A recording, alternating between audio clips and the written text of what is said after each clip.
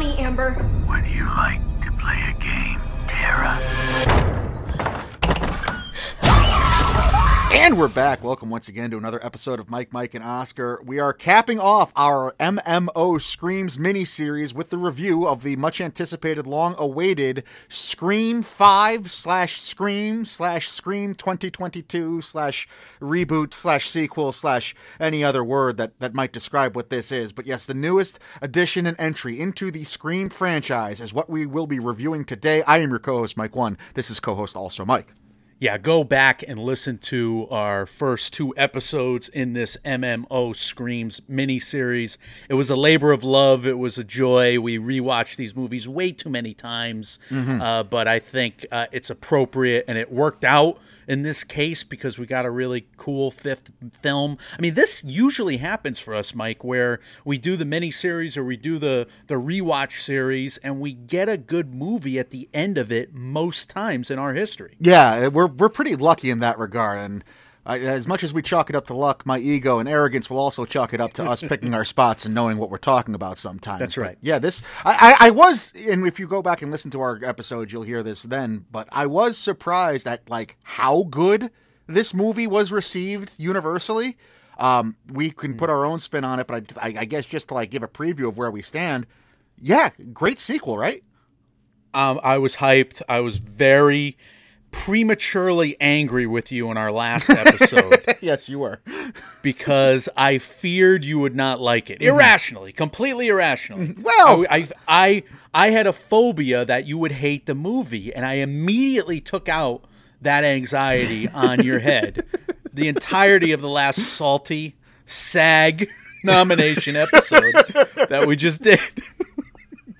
But the stakes were high. The stakes were high for this one today. So we'll put everybody at ease immediately because you liked it, and thank God you liked it. I will say, I was more let down than I let on with you after my first viewing, but not enough to say it was bad or I was disappointed or anything. I was just like, oh, that's a little weird. I wish they didn't do that. But after I've watched this twice, Mike's watched this 3 times himself. On rewatch, I think this movie gets better. You have your own thoughts about what you think happens on rewatch. We're going to get into all of it, but let's talk about the box office and what this movie did. And it's not only a critical success and it's scoring high critics marks and audience marks, but it's been a bona fide box office success as well, Mike. Yeah, $34 million on the rake domestically after its 4-day Martin Luther King Jr. Holiday weekend. It did 30 in the first 3 days. It did another 4 on Monday. I think it's 34.8 total, so it's almost 35 there. I saw the international number at 18, but then I'm reading tweets and everybody's saying the total, the worldwide total was around 53. I still don't know what the whole worldwide weekend haul was, but on a $24 million budget, Mike, they did very well for themselves. They're almost already in the black. Yeah, and that's one of the biggest takeaways for me is that, okay, we'll just greenlight Scream 6. We know it's going to happen. This is going to be a whole new start for a new franchise, it would seem, and unlike the previous installments of Scream, specifically 4, and to an extent 3 that we've talked about, this one, like you said, is making money right away in pandemic times without being day and dated to death. And I thought, sure, this was going to open up simultaneously on Paramount Plus. They resisted that. And look, we kept repeating ourselves, horror and kids movies. And the kind of the demographics point that out. The box office receipts point that out. This is a horror franchise, a legacy horror entry, and it made money. And we're humongous kids. We're men, children. Correct. And we like horror movies. When the Hollywood Reporter reported on the audience demographics for this, and they said 18 to 34, and I just turned 35, I felt like I got stabbed with the knife twisted in my gut. It's like, God damn it, that's not me anymore. That is not you anymore, and it'll never be again. Hey, thanks for that, man. Never again. You're old now. You're one of us. One of us. That's another franchise. 53% audience was male, 47% female. The audience reception was a B+ cinema score, 85% on Rotten Tomatoes, 7.4 out of 10 on IMDb, 13K ratings there on IMDb, big number. We had a 75% hold through the weekend on Rotten Tomatoes. The critics love this movie predominantly. 198 reviews total thus far, 61 Metascore. So the reviews held, Mike. And here's what's interesting. I listened to Ryan C. Showers, his podcast, Screen Podcast, big fan of that one. Yeah. Shout out to him. He really did a great work the last 6 months, but certainly over this last month with the interviews, etc. Go again, Scream with Ryan C. Showers, Words of Wisdom for today. But he was like him and his guys, his main go-tos on the last episode. They all had a similar reaction that you did. Like they had nitpick problems and they had first reaction issues. I wonder if that's the definition or the dividing line between fans like me who just kind of love movies but kind of watch everything and they have an addiction, and you, the true fans, the fanatics, the people that probably like these movies a little too much. Hey, we're spoiler free right now, right? We're spoiler free. Okay.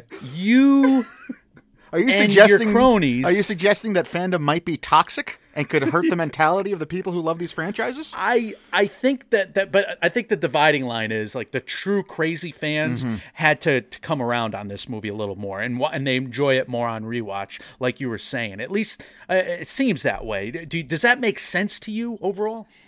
Yeah. Look, there's no secret whatsoever where kind of what's happened in MMO's history is that you have been the one that's like been affiliated and obsessed with the auteur and the auteur's thinking and their approach to film, and I've been raised by franchises that I was far too young to watch, so I've been more drawn to the Halloweens and the Screams and the franchise and the actual IP itself. So in terms of that thinking, yeah, I think if you are that toxically attached to an IP, there's gonna be nitpicks. I think that's just the nature of the beast. Now, if only some screenwriters out there would pen a screenplay to talk about that in a meta way, it might make for a good slasher someday, It just might, especially when we're about 60 and we still want to watch these movies, but we've seen it all before every which way. And they keep updating it for us, the main demo. Right, exactly. But yeah, there's go. definitely something to that where if you're too attached. Look, nobody should know. You shouldn't know every line to every Scream movie, right? But some of us do. Some of yous do. Right, exactly. And Ryan C. Showers, Mike 1, you guys should meet up sometime. Your experience watching this movie in the theaters, I'm curious about this. I was so tempted to go with you, to kind of force my way into a screening with you, but I was so mad at you prematurely that I couldn't do it. That being said, I went to the BTX in Trumbull 3 times, and I think that might be my new favorite theater in Connecticut. I didn't see it there, but I've been there. It's a very good theater. Dolby Atmos and pristine audio video quality. I went once and I was like, all right, let me just keep going back every day to see it, rewatch it again. So I ended up seeing it there 3 times. How was your theaters? Were you ever in a packed house? Yes and no. Like, it's so spread out and leathered up and yeah, it's very strange. Like it's very at home. And you're kind of in your own world. I never felt crowded, no. We saw Gucci there. Didn't we see Gucci there together? Yep, Gucci was there, yeah, and that felt a little packed. That was packed. Yeah, and then also James Bond was quite packed as well. So this was not as crowded as either. But then again, I saw this movie at 11 a.m. on the 2 weekend days because I'm old now. Right. And old people go to the movies in the morning, in the a.m. Sure. Regardless of the matinee prices. But it helps. It definitely is I will go to a matinee because it's a little cheaper. But I think I'm a little upset with my AMC theater because they don't offer screenings until like 4 p.m. I noticed that about AMC lately, and it's not even. It's like 7 days a week now. They don't start showing things until 3 p.m. And I wonder if that's them saving money or if that's what the change is with that, because that never used to be like that. And I'm equally concerned as you are for that kind of revelation and that new practice. I saw this in a regular theater, actually at the same theater, the movie theater. I thought sure we were going to cross paths at one point, but I kept looking for you in the lobby. I figured I'd see you, and I was gonna jump scare you. However, it was shaken out. Mask. Yeah.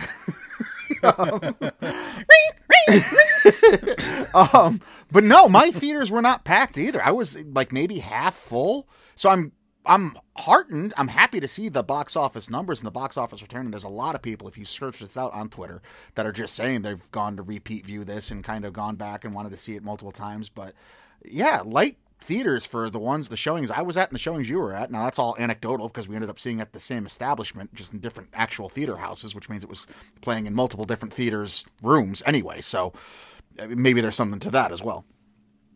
I guess it's heartening that it did well at the box office this weekend then, because by our readings, it would not have, and yet here we are. So, fingers crossed, people will see it, and maybe the cool kids just went later. Maybe that's what it was. Because you didn't do any 10 p.m., 11 p.m. showings, did you? I mean, what am I? Fucking 17? No. I'm old. What am I in main demographic? Right. We just discussed this. We're both in this old demographic now. Can I have the popcorn without the salt, please? We went brunch hour on the weekends. We went the early evening on the weeknights. I made a decision years ago to trade in a social life for movie going, and now I'm old and I do my movie going in the daytime. Well, good, sir. I concur about this practice. All right, what are we doing? We have a non-spoiler review followed by the spoiler review. So let's kind of dive in. We're going to steer clear of all spoilers here, no matter what. I really want to make sure of that because I know a lot of our friends across the pond, like movie theaters, got closed down, Mike. So I do think we got to be careful. And there is, speaking of the international rate, like Canada had a couple territories that are still closed and aren't reporting box office receipts. And that's why the international gross has been kind of weird to pin down exactly what this movie's doing, because there's some territories that it's banned, there's some territories it's not available, there's some territories that are closed down completely, et cetera, et cetera. So yeah, we will be spoiler free for the first half, but the first half will probably go quite a bit quicker than the spoiler filled section, which will be in the second half of this episode. Yeah, at least we had a quick intro to make sure that happens. So here we go. Freshly passing the 37-minute mark. All right, let's get into it. Let's talk about the overall composition, direction, and some script thoughts having to do with 2022's Scream. I'll never doubt these filmmakers again. Nope. Radio Silence, Yep. Mike. The trio of Matthew Bettinelli Open, Tyler Gillette, and producer Chad Villela. I probably mispronounced all their names. I apologize. Southbound, Ready or Not, and now Scream 5, director, producers, and I thought they delivered overall. I mean, that's just going to be my main thesis statement for the whole episode. James Vanderbilt of Zodiac Murder Mystery. We went over kind of the main people involved. Guy Busick, Ready or Not screenwriter. Just kudos to them. It's cool that the fandom hasn't gotten so toxic that I didn't hear anyone be like, well, this is Wes's baby. You can't make this without Wes.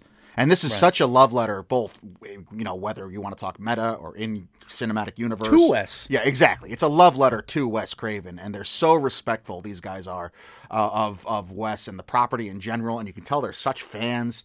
Man, I don't know who started this. I don't know if David Gordon Green started it, but it's so cool to be in this situation right now, this point in time where the people who were raised by these movies are now in the industry and have enough stroke and experience where they get to actually helm these franchises. And like, you could tell the care taken, and David Gordon Green did it with Halloween.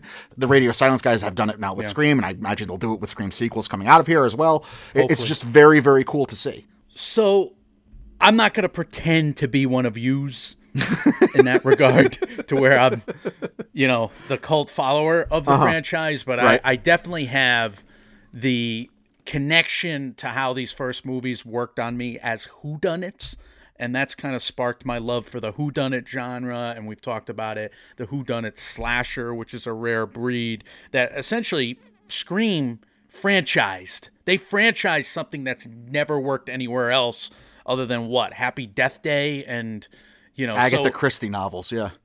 Yeah, but that's the whodunit slasher. There's one slash in an Agatha Christie novel, and then they sip tea the rest of the film. It was always the problem I had with Agatha Christie. Not enough blood, Not enough slashing. Yeah, right. So that's the thing. Like, Scream, they perfected the art of this, and I did not expect them to get me on this watch, because I've been really good at guessing endings, and I don't mean to pat myself on the back too much in this podcast, but I can't in this episode. So regardless of the setup, they had me guessing for 2 hours. I did not expect it, and on my first watch, that was half the fun. So here's the part where you tell me I'm stupid. Did you Were you guessing, or were you like, nope, that's it, and then you stuck to it?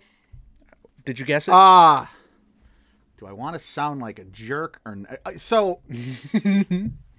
One of the things that left a bad taste in my mouth after the first watch, was that I felt it was too obvious when they did a reveal, and it's not that I knew it all along. It's just that when you're watching this, yes, I was guessing all along, and no, I did not know who it was, but it was one of those things where it's like, oh, that's what they did, huh? But it makes it a lot. Again, if you go back and rewatch it, there's a lot more into it that you pick up. So I think there is a fruitful rewatch. And when my rewatch was all concentrating on character arc and characterization of how all these different characters, which is another. I mean, it's an incredibly difficult thing to introduce not only new characters, a boatload of new characters, but a boatload of new characters that you have no attachment or information about. Right. I mean, at least in the original Scream back in '96, you had archetypes. So it didn't really matter who Billy Loomis was. You just knew he was the sexually repressed boyfriend. It didn't really matter who Randy Meeks was. You just knew he was the theater nerd and the movie nerd, you know? It didn't really matter what Sidney Prescott had for her backstory. She was the final girl in a horror movie. And the subversion was what made Scream what it was. This one, you don't have that to rely on. Because they're pushing back. It's already been done to death. Yeah. Exactly. So they had to make you care about these characters. And I think they did a really damn good job, as well as could have been expected. So yeah, I was invested from the get-go.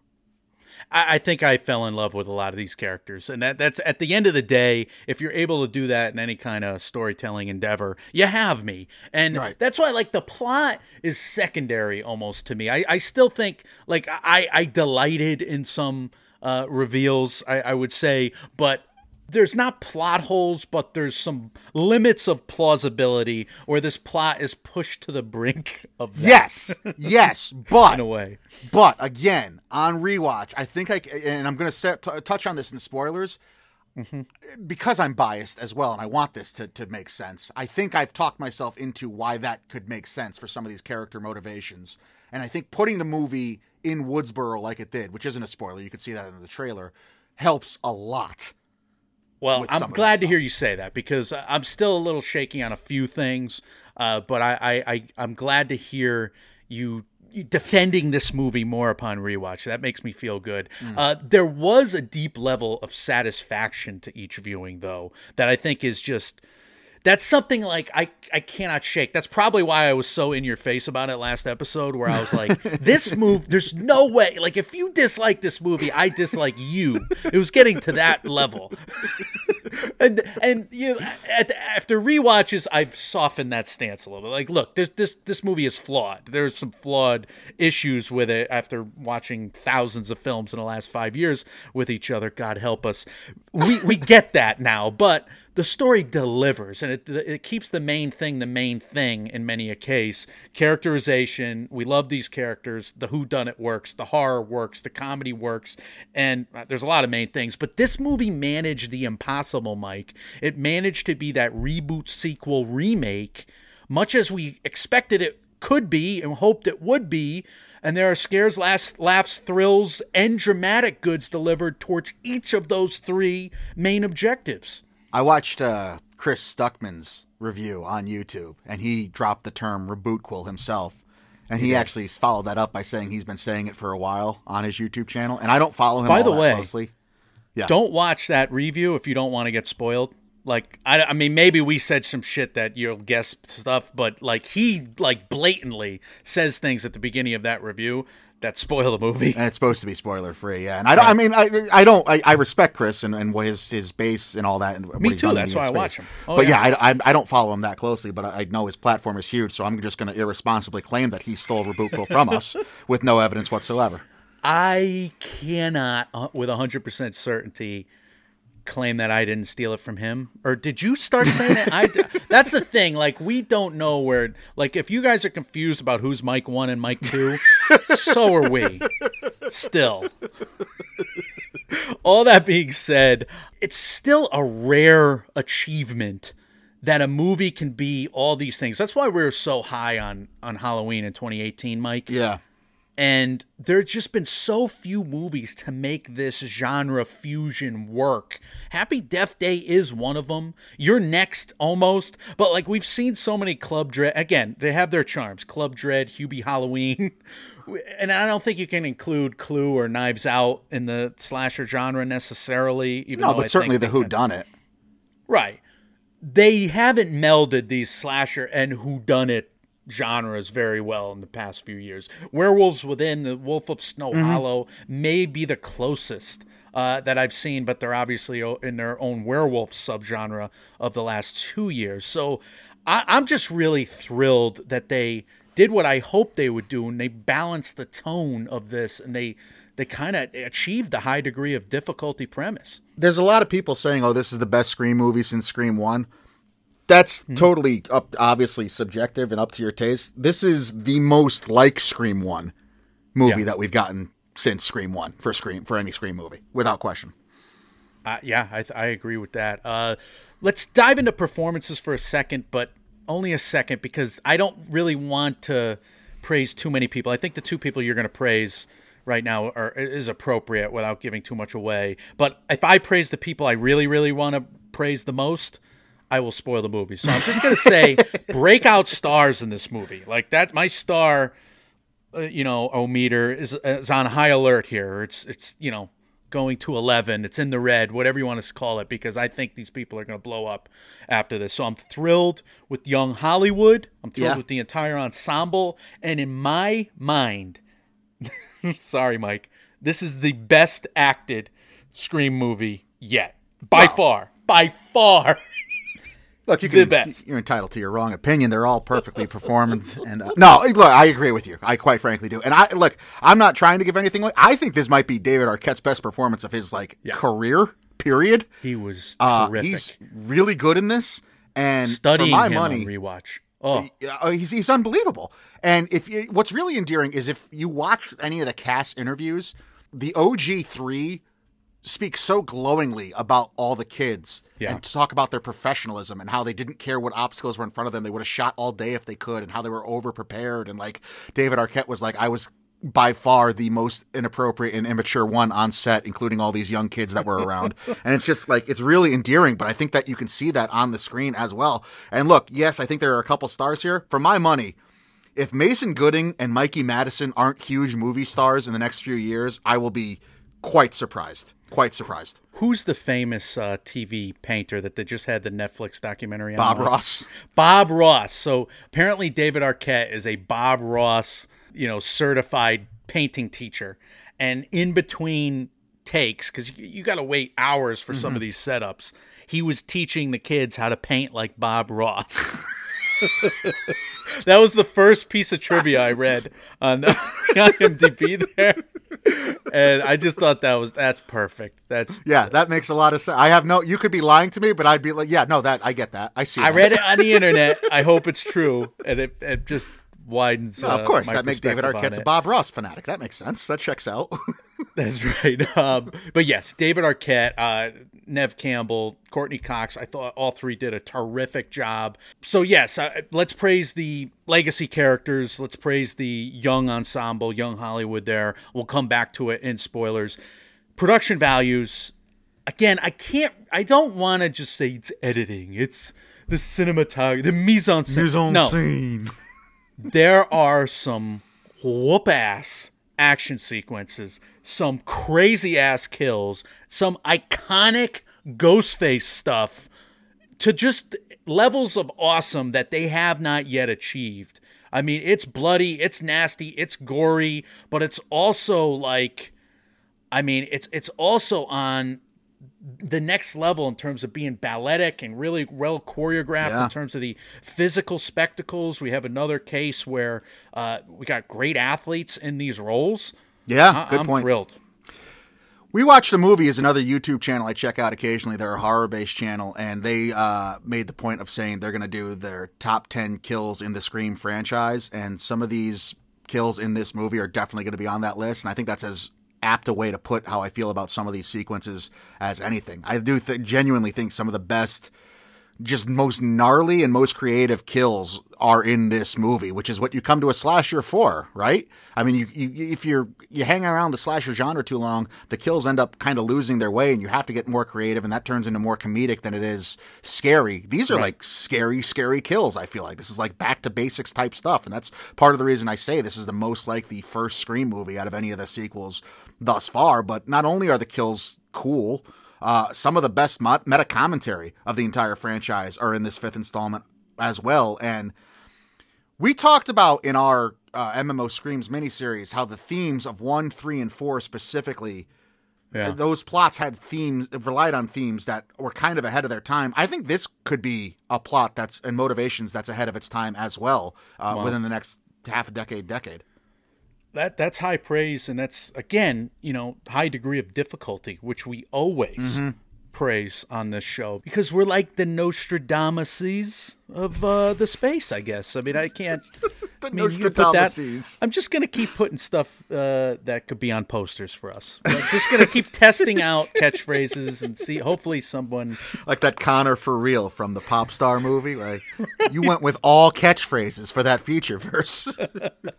Exactly. We're still branding. We're always branding. Never stopping in terms of branding. Michael, I was hesitant to even put this in, but I kind of want to rank them. Can you rank them? God. Is it too early?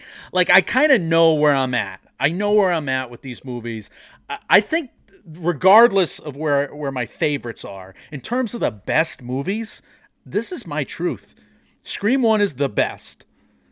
Scream 2022 is the second best movie, I think. The best made movie. And again, Craven still tops, but I think Radio Silence just made the second best Scream out of this franchise in terms of, this one Oscar pundit's opinion. I want so badly to disagree with you because I think it's good radio.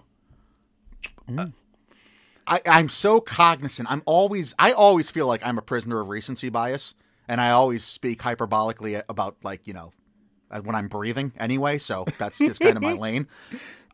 But I struggle to, I want to put Scream 2 as number 2, but I can't. This is really good. This movie's really, really good, and it's a great entry into the Scream franchise.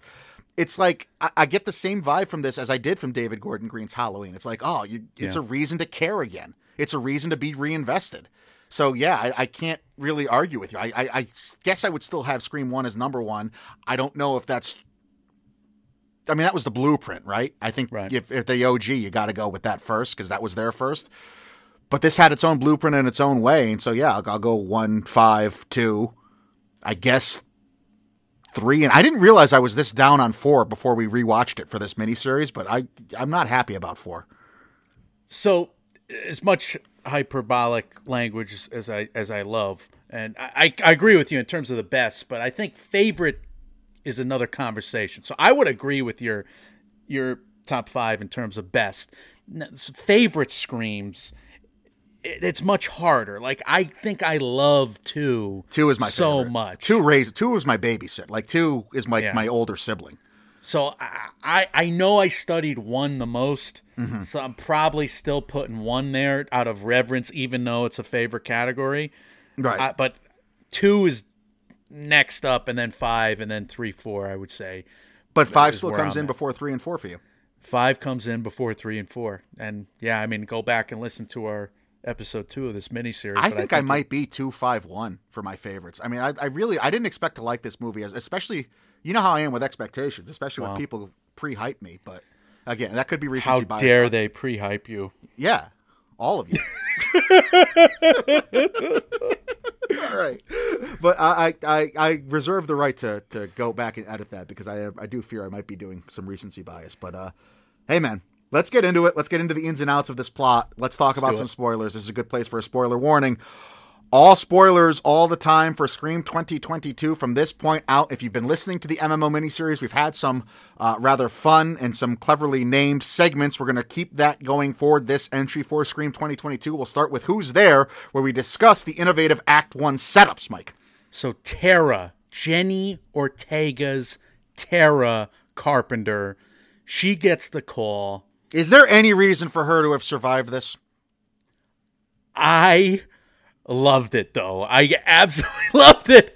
I could not have been the plan of the killers. Could it have been, Michael? So it was certainly a subversion of expectation, which clearly Radio Silence used as a pillar of this storytelling. And I like the nod to Rian Johnson, the episode 8, Stab 8, Knives Out director. Guy. Like, that was beautiful. There's a lot of little Easter eggs like that in this. We're in full spoiler mode, so I'm going to say I believe that person stabbing Tara was Amber. Yes.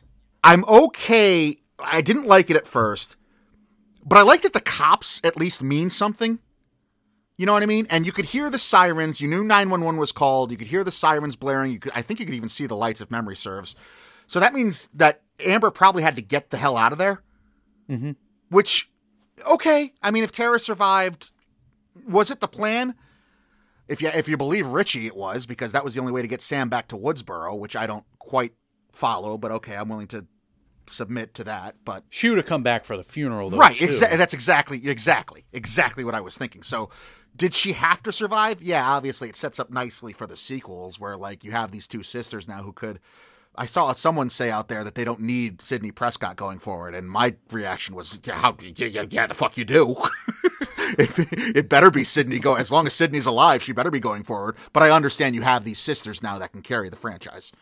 I was thrilled with this performance, number one, by Jenny Ortega. I thought she Very was good. Yeah, she was phenomenal. Tip top. I know she's going to be in some A24 movies coming out. Mm-hmm. She's only like 19 years old, so she's actually really young in this scene. So you're relating to her all the more in the sense that you don't want her to die. She looks like a baby on screen. So that's the difference. Like, you cast somebody who's actually age appropriate and you're like, oh my God, she better survive. So that's part of it. Like, you're just immediately protective of a kid in that scene in a way. But the other part of it, she essentially beats in a very positive, she's so resourceful. She beats Ghostface in that scene, even though Ghostface is her best friend, totally effing with her to death.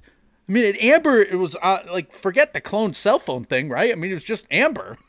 Right. But I'll tell you what, when they, in an homage to Scream 3, they threw that in there and be like, they made a copy of the cell phone. It was a clone cell phone. And sure as shit, Mike 1 lapped it right up like a dog. Like, yep, clone cell phone. You could tell me anything, and if you end it with cloned cell phone, I'd know shit all about how cell phones even work. So I'm like, oh yeah, they probably cloned that cell phone. That's what happened. 100% cloned cell phone. We should use that as a catch-all in terms of rationalizations going forward. But it will never work with me. Yeah, Mr. Jackson, the voice work here is on another level.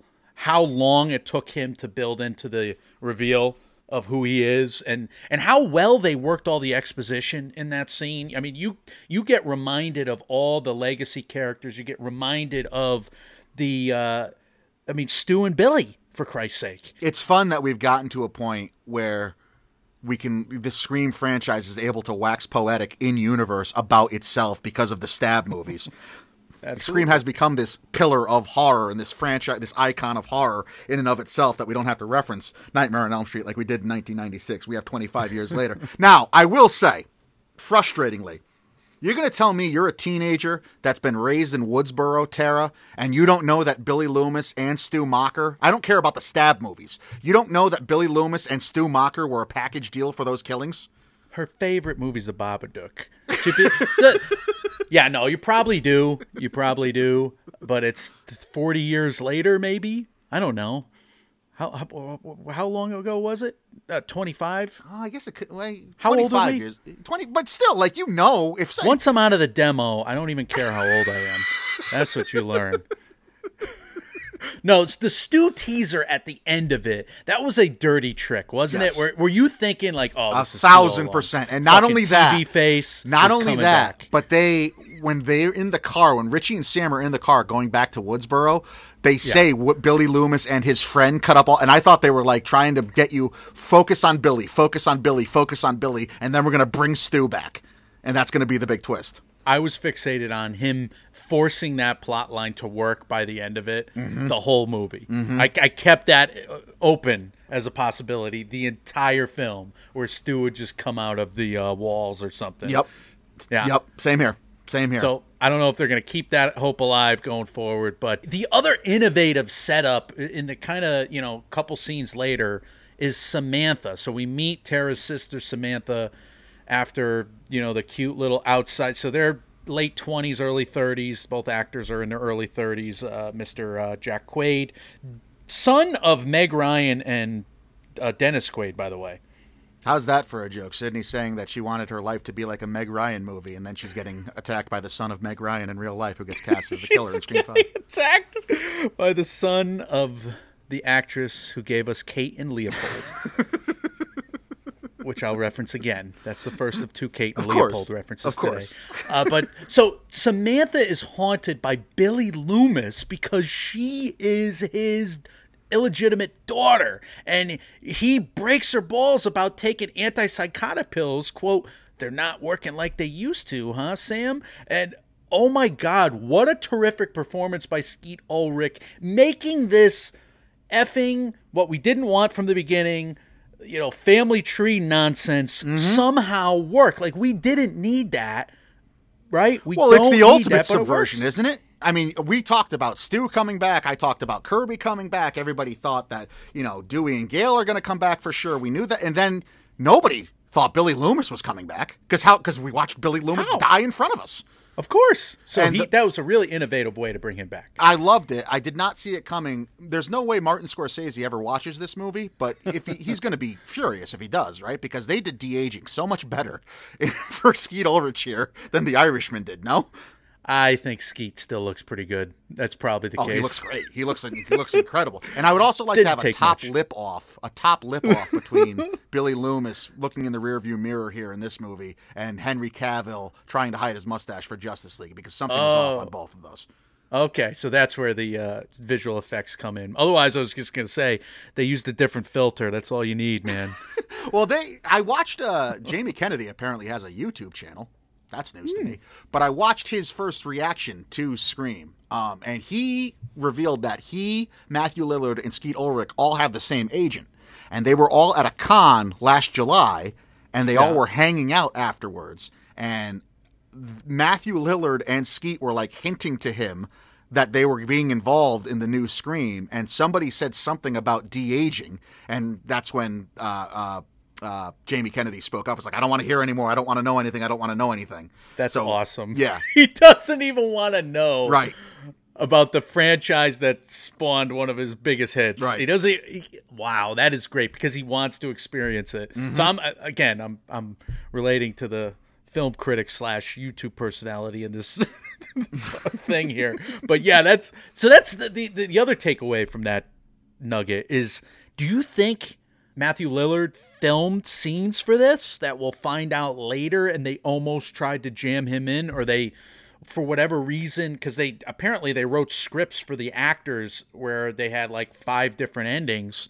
Oh, did they? Because I know they did that in previous Screams. They did that for this one as well, huh? Was Lillard one of the endings, and maybe did they film him doing something? There's so many little things in this movie that leave open the possibility to go in a billion directions and bring back more characters. Like, if Stu is back in Scream 6, are you going to be shocked? No, I don't think so. I mean, I don't think it'll be a surprise, I'm sure, in the way they handle it, because these guys are that good at filmmaking and storytelling. But, like, I will not be surprised if they reintroduce Stu. Look, I mean, if you blinked and you missed it, Kirby's still alive. They made mention that Kirby is alive in this universe. Unbelievable. So I can't believe it. Hayden Panettiere could come back in any time. Right. I think a world of fans would be happy because she was one of the best characters in Scream 4. But I'm shocked. I'm shocked on the one hand going into this movie because it used to be, a stab in the belly. That would be more consequential. Whereas in this film, you remember when Tony Soprano got shot in the stomach and it led to like this 3-episode coma arc? Now we got Spider-Man's getting stabbed through the chest. Again, I'm not spoiling it. I'm not gonna say who, but Jesus, and you got friggin'. Every single one of these main characters just getting stabbed in the stomach, and they just put an ace bandage on it. It's just a flesh wound. Literally, it's just a flesh wound. You're right. Look, I think I want to do a let's play a game, Mike, but I don't know if we necessarily need to take it as seriously as a quiz because I kind of know. Well, I'm gonna. There's a couple things I'm gonna ruminate on these with you, so I'm gonna kind of be playing along with you because I don't know that we have. I watched a couple videos. I don't know that I necessarily agree with everything, and the videos don't all agree with each other anyway. There's some conflicting stuff out there. But I counted 8 deaths, which is the under of our over-under at 11, which I was surprised to see. We both bet the over. Yeah, and look, I didn't feel cheated by the action. I thought there was plenty of kills. I thought there may have even been too many. Like that one, I know they kind of threw him in, but the creepy guy who ended up being related to Stumacher, who was just there for 2 scenes and then stabbed in the neck, I could have done away with that. I don't know that was necessary. It was a nice little misdirect. Well, he was the first actual kill, and we had a couple attempted murders, obviously. One attempted murder before him with Tara. So we'll talk about attempted murders as well. We said that was Amber because apparently, Richie was with Samantha that night, right? I mean, that's how I believe it to be, and it would make sense that Amber had that video on her phone already of her and Richie practicing or whatever. Like. Right. I saw somebody out there say that it had to be Richie who was there because he was taping Amber, but it's like there's no proof that wasn't a pre-recorded video. I think it was Amber. I think she was conveniently attacking shorter people the whole time. So with the exception of maybe Dewey, but I don't even know how tall David Arquette is. But regardless, we'll get there. I like that. I like that line of thinking. On rewatch, I was all ready to say, no, they played a dirty trick on me. I'm looking at all the tall people as suspects, and I'm counting out the short people. They did, because obviously the actors themselves aren't the ones in they have stunt people playing Ghostface when the kills happen. Right. So it's but not, Tara's teeny tiny, and Vince Snyder, who Amber kills, Kyle Gallner, is teeny tiny. Stu's mom's stepson, Stu's sister's stepson or son. Anyway, the stalker of Liv, who's a tall girl who, again, and he gets that, peekaboo neck after the big silhouette scene against the wall and the lights and the music, obviously the iconic Nick Cave, and I forget the name of the band. You probably know it by heart. I do not, actually. I do not. Wow. I looked at the soundtrack. I don't know any of these bands. I'm just this old. is the original. Oh, the Red Right Hand. I'm sorry. Red Right Yes. Hand. Yeah, the Red Right Hand. I don't know the name of the band, but I know the song. Obviously, I thought that it's was like Nick Cave too. and the Bad Sons or something like that. Oh my God, Red Right Hand. I'm gonna Google this. But so you think Amber was the one who killed Vince on the outside of the pub? The Bad Seeds, Nick and the Bad Seeds. So I think Amber killed Vince on the outside of the pub. Yes. So where was Richie during that time? Richie was at the hospital already, sleeping. So Richie, yeah, right. No, he wasn't there yet. I don't think. Oh, they hadn't arrived in Woodsboro yet. Well, this is the other dirty trick they played by introducing Sam and Richie in wherever Modesto, California, I think it was. We obviously have no clue how far Modesto is from Woodsboro on account of Woodsboro is fake. It's all Northern California by the zip codes involved, right. 707. But it's like, it could be like, it's a long stretch of land up there. Right. That could be that's why I tend code. That's why I tend to think it was area Amber, code, excuse me. Amber attacking Tara in the opening because, I mean, I don't know how far, I doubt it's just a 20-minute drive. Like, you're going to tell me Sam did this big dramatic exit of her family when she was 18 and she went 2 towns over, 20 minutes up the road, and they were never able to contact her or find her? I don't believe that. It has to be a bit of a significant distance, no? It has to be some kind of distance. I think we'll get into it later because there's like some day-night continuity or night-day. Yeah. Yep, you're right. Because we're judging by where Sydney's coming from. Yeah, we're getting in deep here, guys. We can't do anything but. So Samantha and Richie get to the hospital, and Samantha is attacked almost immediately in, an iconic shout out back to Scream 2 where she's like, "Come and get me," and he's with like, pleasure. Oh yeah. Just give me that. Give me that voice. Always. Call back to Ghostface attacking Sydney at the sorority, and it was a pretty awesome fight immediately with Samantha and Ghostface for a brief one. She gets out, and Officer Tam is there to kind of turn the lights back on after coming up from the basement, sort of thing. So you believe it was Richie who attacked Sam at the hospital? Yeah, he's throwing tables. He's tall, though. That's the thing. Yeah. She's tall, and he's tall. No, we Or agree so Ghostface far. is I'm tall. with you. And it makes sense that Amber was the one who killed Vince outside the pub, too, because they were just kicked out of the bar. Amber could have, gone around the corner, put the Ghostface get up on. That makes sense. I'm with you so Ambushed him. far. We agree. Yeah. So that's where we're at with the first three. So the next two kills happens after the big, and we'll go over it with Dewey, after the big sit down where Mindy goes through the requel rules. We're getting there, but let's just talk about the kills here. Sheriff Judy Hicks and Wes Hicks. I think this is Richie, and I think this is Richie because Mindy just says they shouldn't do it. Like, nobody cares about the characters from the sequels. Oh, interesting. So this is him just killing time before his pizza, just going after Sheriff Judy and Wes Hicks, the 26-year-old high school actor's son there. Look, I don't know how strong Amber is, but Wes Hicks is cut, and he's a muscular dude, and Ghostface has to power that knife through his defenses to get it through his neck and poking out the other side, which is one of the gnarliest kills of the whole thing. Gnarly. That has to be Richie to me. It's tall. He double hands it. Right. I think she'll use that double fist move later on, or I think she used it maybe against Tara. I don't remember. It felt like a Richie kill, but Yeah. and it was a tall Ghostface. I think. I don't Okay. remember. We're there. It could have been either. And you think Richie did both murders? You don't think they were both at the house? I guess they both could have been at the house, but it was fun to hear them kind of go back and forth on their alibis and break I each love other's that. ball. Come on, Netflix, back at the hospital. We I didn't love get any that. follow up with them because they were kind of like quote unquote laughed off the list. We laughed. Well, Again, that's you joke away the obvious objections. This And works. that's what I was a little disappointed with too, because it was so like that's such a trope, right? Like if anyone was going to be the killers, if I still don't know, it's going to be the people that we were forced to laugh off and not take seriously. In the prep-episode, I was like, it's not Richie. It's not Right, Jack Quaid yeah. because I've seen him murder people on The Boys. And it's not Mikey Madison's because we just saw her play one of the Manson family Right. murderers. So it's not those two because they're the most obvious to do it. And it was ingenious to give us the two most obvious picks, which is what the freaking first movie did. Right? And they So give us the we boyfriend said it. again. Yeah. Like, if you replay the same trick on us, that's going to get us the most. We said it. We Yep. set ourselves up, and yet we still didn't guess it. Yeah. We're idiots. You're absolutely right. You're absolutely right on all We counts. got it in one. He but got it in one. So, moving on, we have the police guard back at the hospital as day turns into night. Tara sees him freshly killed, which is even scarier, right? He's bleeding out. Right. And then Dewey, Samantha come at the last second.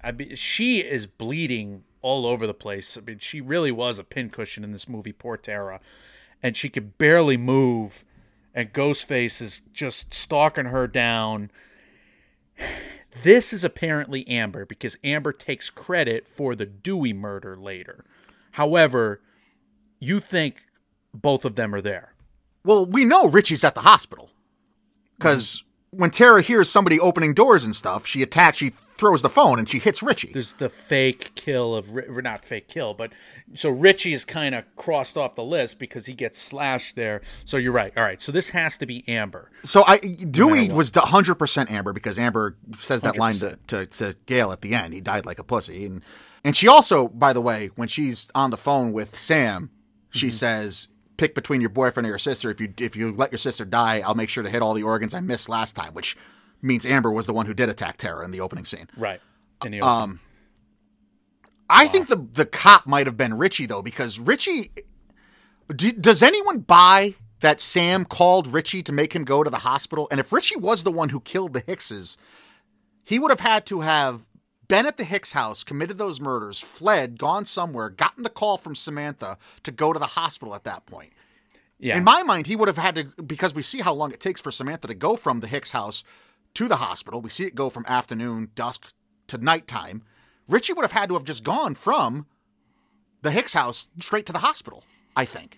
Which means to me, I think it makes sense that he was the one who killed the security guard. to play Watson to your Holmes here, I think he's the type of person who orders a full pizza, but he's not big enough to eat a full pizza.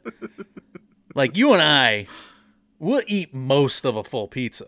Like if we're hungry, and he's just fresh off of murder lust, right? So that builds an appetite. But he's still too skinny. He's not going to eat that whole pizza. That's true. And man, he's 30 and he's still that skinny. There's no way he's housing that entire And what's the pizza. timeline there? Wait a minute. So this is bringing up a totally different question. So he was eating the pizza in the hotel room when Samantha called him to go to the hospital?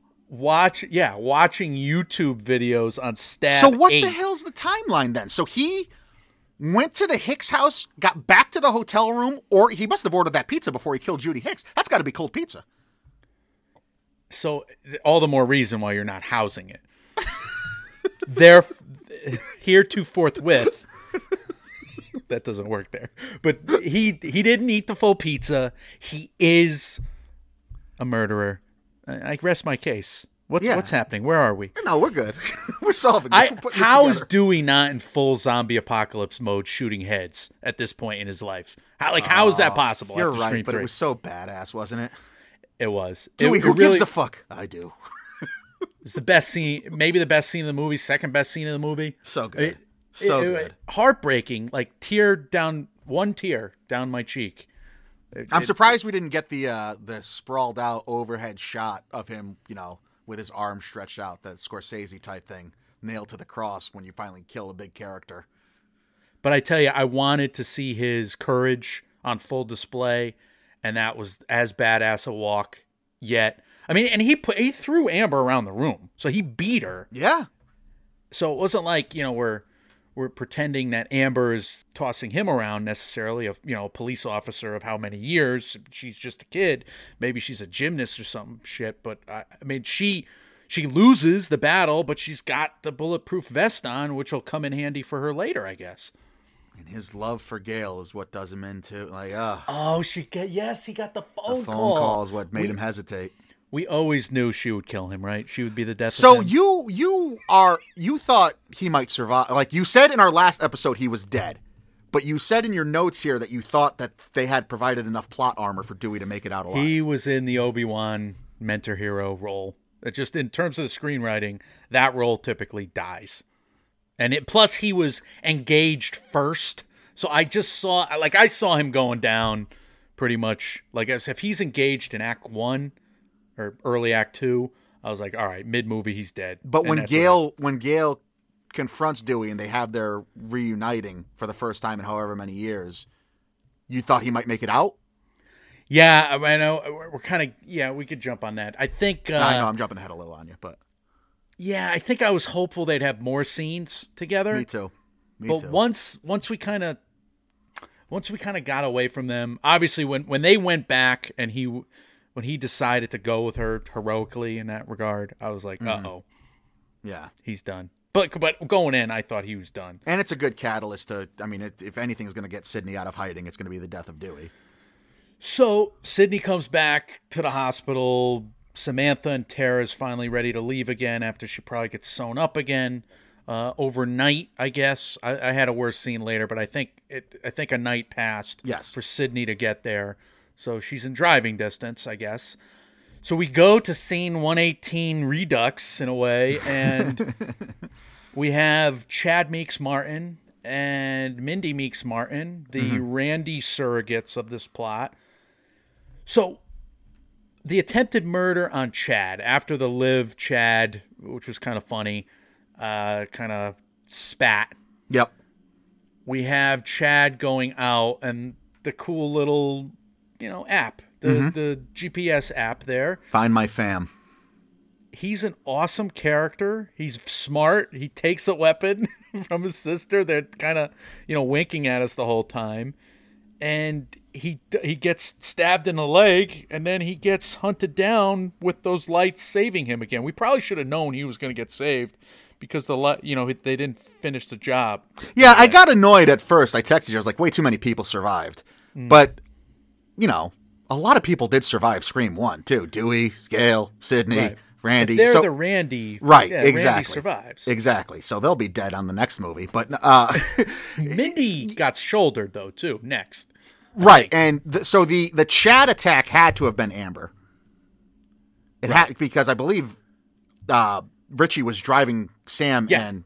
Had to be. Right, so that had to be Amber. And I think we both think the Mindy attack was Richie because he just did the I'll be right back going to the basement, and then he turns the corner and Ghostface is there. Because I think Tara, or I think Amber was with Tara, Amber was right? with Tara, right, correct. Because Amber came rushing down, and it was the funny, everybody rushes into the room at once. Right. Like Clue scene, almost comically. Mm-hmm. And he was the one who was like, I'll be right back. Oh, Right. he went downstairs. He's dead. That was funny. It really was funny. Mindy is watching Stab, yelling at the screen for Randy to turn around while Randy watches Halloween. The Randy of the Stab one. Mm-hmm. And then the Randy of the Stab one is, of course, yelling at Jamie Lee Curtis, Laurie Strode to turn around. So was this too many mirrors, like the Memento poster kind of thing, within the picture, within the picture, within the picture? Does the killer, like, why would the killer choose that moment to be as slow as the killer in the movie? You know what I mean? Like, just stab her. No. Just do it. This is where they went a little too far in the meta-ness, I would say. But they should have had Mindy turn around quicker. I don't need the full commentary about that scene. These are your rules, man. Like, just turn around. See the killer. Yeah. No, like, she's not going to yell at the... Yeah. I mean, she wasn't that drunk. Maybe she was that drunk. I mean, we've done shit when we were... Anyway, that's enough of that conversation. Okay, so Liv Mackenzie. All right, I learned a new word about Liv Mackenzie. Okay. Played by Miss MR. Mm-hmm. What is a whoopee? I didn't know what a whoopee was. Did you know what a whoopee was? No clue. I tried looking it up, and I got nothing. Whoopee, W-O-O-B-I-E. Now, it's like a blankie, for a kid. Right. I got my whoopee. Okay. But I didn't know it was like this fandom slang, quote unquote, at yourdictionary.com. A fictional character, usually physically attractive, who is put under constant stress and angst so as to create emotional attachment. So people were calling her a whoopee. And she comes in all flustered because she just found Chad, of course. Her eyeshadow looked terrifying, by the way. She looked absolutely terrifying in that scene. Well, she gave the iconic, probably the killer, but really not, performance. Okay, and this is what I alluded to in the non-spoiler section. I know I'm all over the place. You're going to kill me for this, but so these kids all grew up in Woodsboro. Mm-hmm. Yes, it's patently absurd to be in a group of high school friends with a mass killer, a serial killer going around, and just casually throw out accusations to your friends, but be deadly serious about them, being like, oh, you're the killer. I know you're the serial killer. Like, yes, that is crazy to do. Crazy. But I think it makes sense if you are a teenager being raised in Woodsboro by the families who lived through these atrocities multiple times over. So that's where I give the universe building a little more of a, like, I came up with that on second rewatch, and I think it's my bias wanting this to make sense, but I'm willing to suspend my disbelief for that reason. I love that you're in defense mode, full defense mode. It totally is. Shit out of this. It's an over-rationalization to the nth degree, but I've sold myself on it. I'll allow it. Why am I the judge in this situation? I don't care. But I do agree, and I'm glad we're covering this, so we won't have to go through it as a worst later on, because some of these scenes are so contrived, like the Mindy Amber scene getting the beer downstairs. Like there's the most implausible nonsense scene ever if you're thinking about this movie in pure plot terms. Amber should have stabbed her there, right? Yeah, but it only works. It only works as just a whodunit scene, right? I mean, because otherwise Amber should have stabbed her, and Mindy is just proving herself wrong. Literally, that's what she's doing. She goes down there to prove what? Was it flirtation? What was that? It makes no sense. I think it does make a little sense. No, she's trying to be the Randy, so she has to make the rules, except her rules, instead of explaining them to Dewey, she's explaining the rules to the killer. which makes the killer laugh in her face. She's Essentially. trying to protect her friend in that instance by breaking her own rules to put herself in danger. But I don't think she's breaking her rules because she went down there. What rule is she breaking? She went down there with a friend. She wasn't alone. I mean, guess she didn't know it's that a Amber heroic was the killer. No, but she's putting herself into the clutches of the killer potentially, breaking her own rules. You're right. She's Yeah, I get trusting. what you're saying. I don't disagree. Yeah. And it would have been cooler if Amber did stab her, because then you do get that subversion of the person making the rules gets cut off by the killer right away because they're Now they fell in love with the person watching the other person yell at the other person, and right, the right. triple meta joke there, right. the triple score, triple word score. All right, we got a bunch of attempted murderers once the legacy characters arrive. Gale Weathers shot by Amber. Samantha stabbed by Richie. We see all this, so we're not guessing. Sydney stabbed by Amber. Amber shot and burned. Jesus, again. Great job with the hand sanitizer too, setting that up. Gale Weathers getting what we thought was the final blows in, but not yet. So Richie is done in by Samantha Mike in what might be the best scene of this franchise, or I might be scaring myself, or I might be scaring myself because I enjoy this scene so many times. I enjoy this scene every time, and I might be capable of murder, I think, now, because that scene was so much fun. Just kill him. Just Kate and Leopold was made by his kin. I need him dead. Flight of the Phoenix. I hated that movie. He deserves. I mean, I want to murder Jack Quaid in a fake scene with a knife. I'll say fake, but I really don't mean fake. I love this scene so much. From the wide shot, she lifts her arm so high. Oh my God, she nails him. How many times after just we wanted him so dead? He's monologuing. The monologuing makes it even better that we get him killed. Did you like the last line there? What about my ending? I like her comeback. I did too, and I think that's clearly why they left that in, because it's a great comeback if you're going to slit someone's throat. But I could have done without that line. But I am with you. Look, if you entered Billy Loomis into this for that to make it okay for her to have that scene, it totally worked. Absolutely, and goddamn, I like that. Again, it's just setting up a billion directions you can go with the Sam character. Sam could snap and be the killer in one of these, and it could just be her legacy. We clearly see she has that in her. She could go off the hinges, right. And then Sydney's got to take her down. But this is this is a torch passed so much better, I hate to say it, than Halloween of 2018, right? I mean, we have a whole nother crop of characters that we care about so much, especially for a scene like this with Samantha. Like, that's where I'm at. Like, and Tara being the ultimate survivor, you can argue that Tara was more the final girl than Sam. Because Sam's resistant. It's like, this is not my story. No. Tara was really the final girl. Really good point. Really good Finishing point. Yeah, the job on Amber. I'm with you.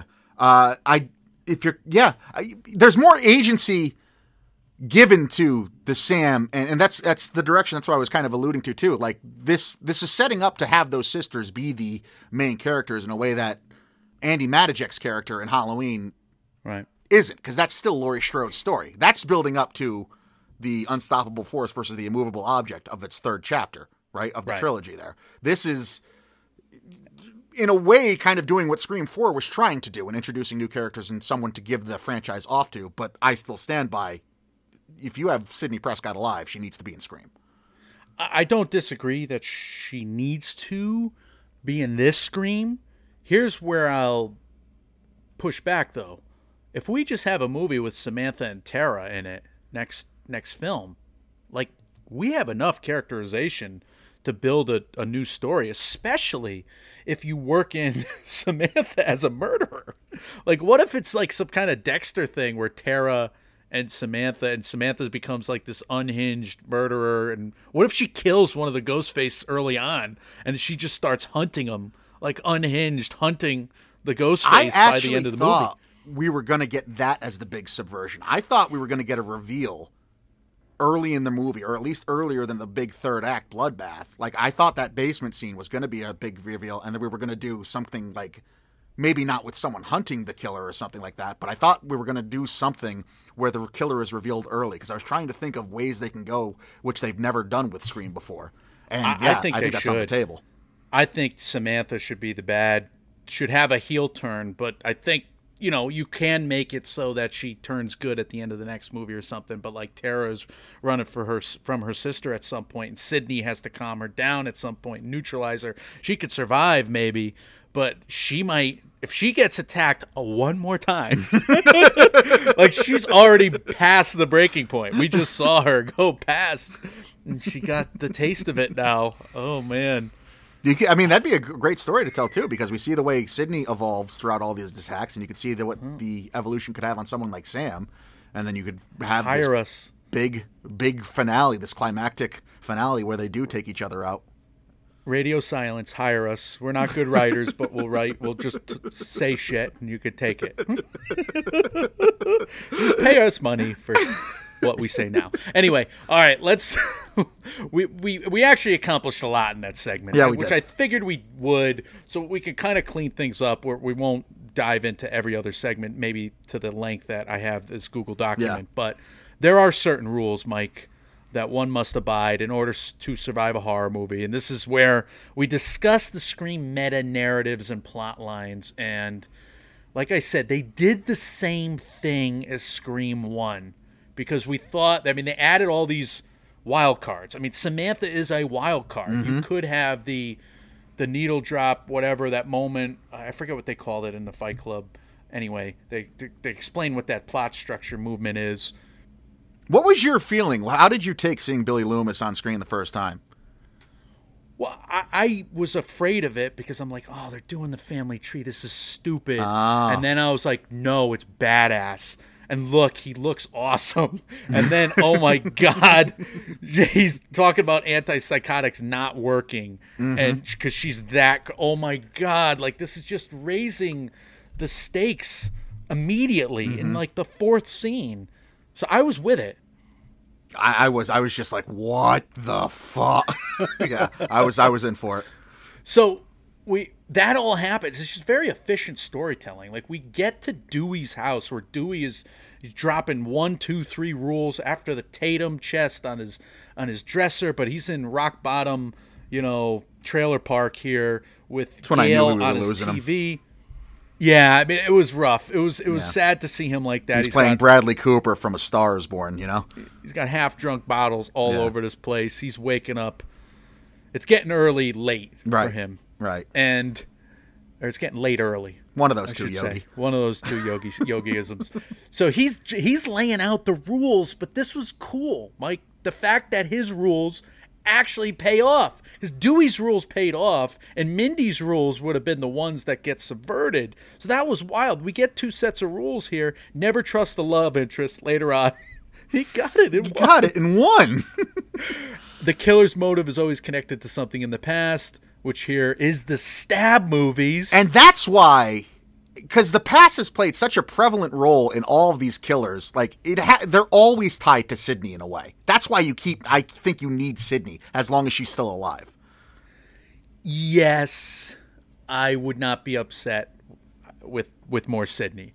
However, dive deeper into this stab movie. Like I want to Ross, what the hell's his name? David Schwimmer. David Schwimmer. I want a David Schwimmer subplot of the next one. I want David Schwimmer answering the phone in the opening scene. That would make me so happy. Really would. So I want more stab stuff. The way they handled stab, these guys, Radio Silence, was so much fun. It was even more fun than kind of they handled it in Scream 3, which was a lot of fun. So the sequel. So it's just again, you're waxing poetic on yourself, your own franchise, like you said, which is a feat unto itself. But the first victim always has a friend group with the like. It's very efficient storytelling with Dewey, and it gives these kids a very clear framework on how to pursue the case. So for amateur detectives, it's really a cool storyline as well. Look for the killer there. So they immediately set up a meeting with the murderer, essentially. And the fact that Dewey gets there with the theme song from, whatever. From Con Air, by the way. That song's from Is that Con where it's Air. from? Wes talked about it in one of the director commentaries of one of the movies. I can't remember, but he said he never licenses songs, but he couldn't find a song. Even Marco Beltrami couldn't come up with one that fit that Dewey character as well as that one from Con Air. So he said he did what he never does, and he licensed the song from Con Air, which makes me think these guys, Radio Silence, must have paid money to have that song included in this movie again. I love that musical moment with Dewey same. walking up to that house. That I love gave that me song. the chills. Yeah, it really is a fun song. It feels like something David Lynchian from Twin Peaks or something. But I tell you, to see Dewey proven so right on so many levels, that was what I wanted at the end of the day, and I got it. And it justifies him being taken away from us. Yeah. Yeah. So he was too right to live. And take that, Gen Z. Listen to your old people once in a while. We've been through some things. Mindy's requel rules were also on my wish list. I wanted the Reboot Quill rules, Mike. I said it in the last episode, and she just in a epic rant. Like I was so hooked that I should have wrote it down. Like even after 3 watches, I was just I can't quote it, but sequel remakes, Jurassic Park, Terminator, Halloween, Ghostbusters, Star Wars. She references them all. The Samantha fan fiction quote, I won't bastardize it here, but it was great. Bring back legacy characters. The kills must be connected to the original, like Dewey said there. The story is a classic whodunit, and she has the wrong theory that it's Samantha, and she yada yadas away the Scream sequel, the Stab sequel characters to the point where, Jack Quaid as Richie is just listening to this. He's like, oh, okay, so you're not expecting Sheriff Judy to die. Here, I'll go kill him. There is a twist on that, too, where Randy was just trying to come up with rules to survive in Scream 1, and it seemed like Mindy was more trying to come up with rules to finger point, which is very different. But Randy, even when he was having his discussions with Dewey in Scream 2, and like he was never right on who the killer was. He wasn't really, that wasn't his role. He brought up everyone as suspects, and he said everyone was a suspect, but he never fingered anyone correctly. That's a weird thing to take out of context. But this is more realistic in the sense that everybody's kind of not just testing one another. Everybody's saying, "No, you did it." That's again, it's like that's ridiculous for 18-year-olds to react in that way and talk like that and think like that, like so casually accuse one of their friends of murdering. I don't know, dozens of people. What do you mean? Listen, I overhear a lot of shit that these kids say. Yeah, look, I was a scumbag in high school, and I know my group of friends, and we would have done it jokingly, but I would have never actually thought any of my friends were actually killers. And if I did, I certainly would be. You would be dead. I wouldn't be chummy with them about the subject of murdering.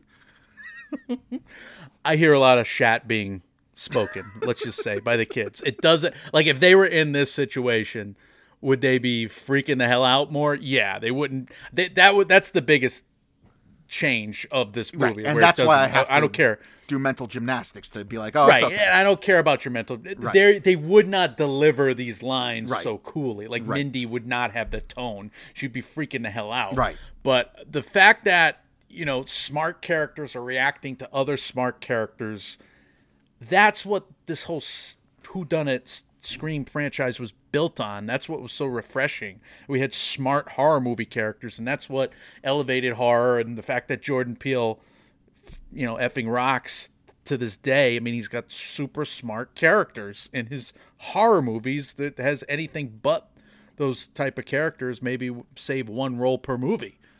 So the elevated horror was obviously a big talking point, and it was a big meta point in this movie, but so was toxic fandom, which, my God, how beautifully... Well, look, I don't know if it was the strongest motivation for the killers, but the point they were trying to make was lovely, I thought.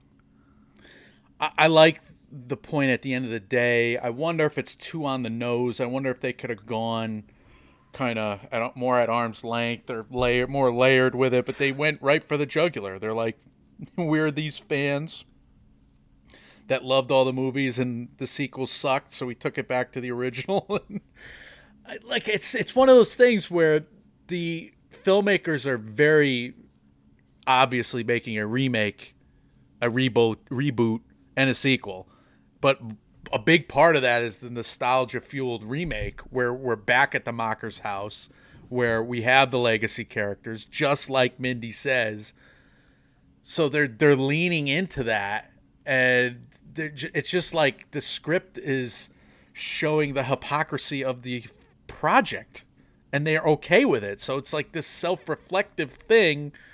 So where does that, I mean, it's just like the circular vortex of what? Oh, there's a billion layers to what they're saying with toxic fandom. Like, people hold these properties so close to them that they gatekeep to a toxic degree where they are literally murdering the chances of anybody else becoming fans of them in an online space or message boards or what have you. And they think they're doing the right thing because they are so in love with these properties, but really they're doing the complete wrong thing, but they don't see it as a wrong thing, but everyone else can see it as a wrong thing, but they're just doing it out of love. And how can something that's love, based on love, be so toxic? And do you even want toxic fans? But you have to placate, and you have to play to the toxic fans because those are the ones that are obviously going to throw their money at this most, and you have to include them in this, but you still don't want them to be those gatekeepers. Like, there's so many different layers to what this is doing that I think the conversation and the thinking about the motivation is far more intense and far more productive than it being the main motivation for why these people are the killers in this movie.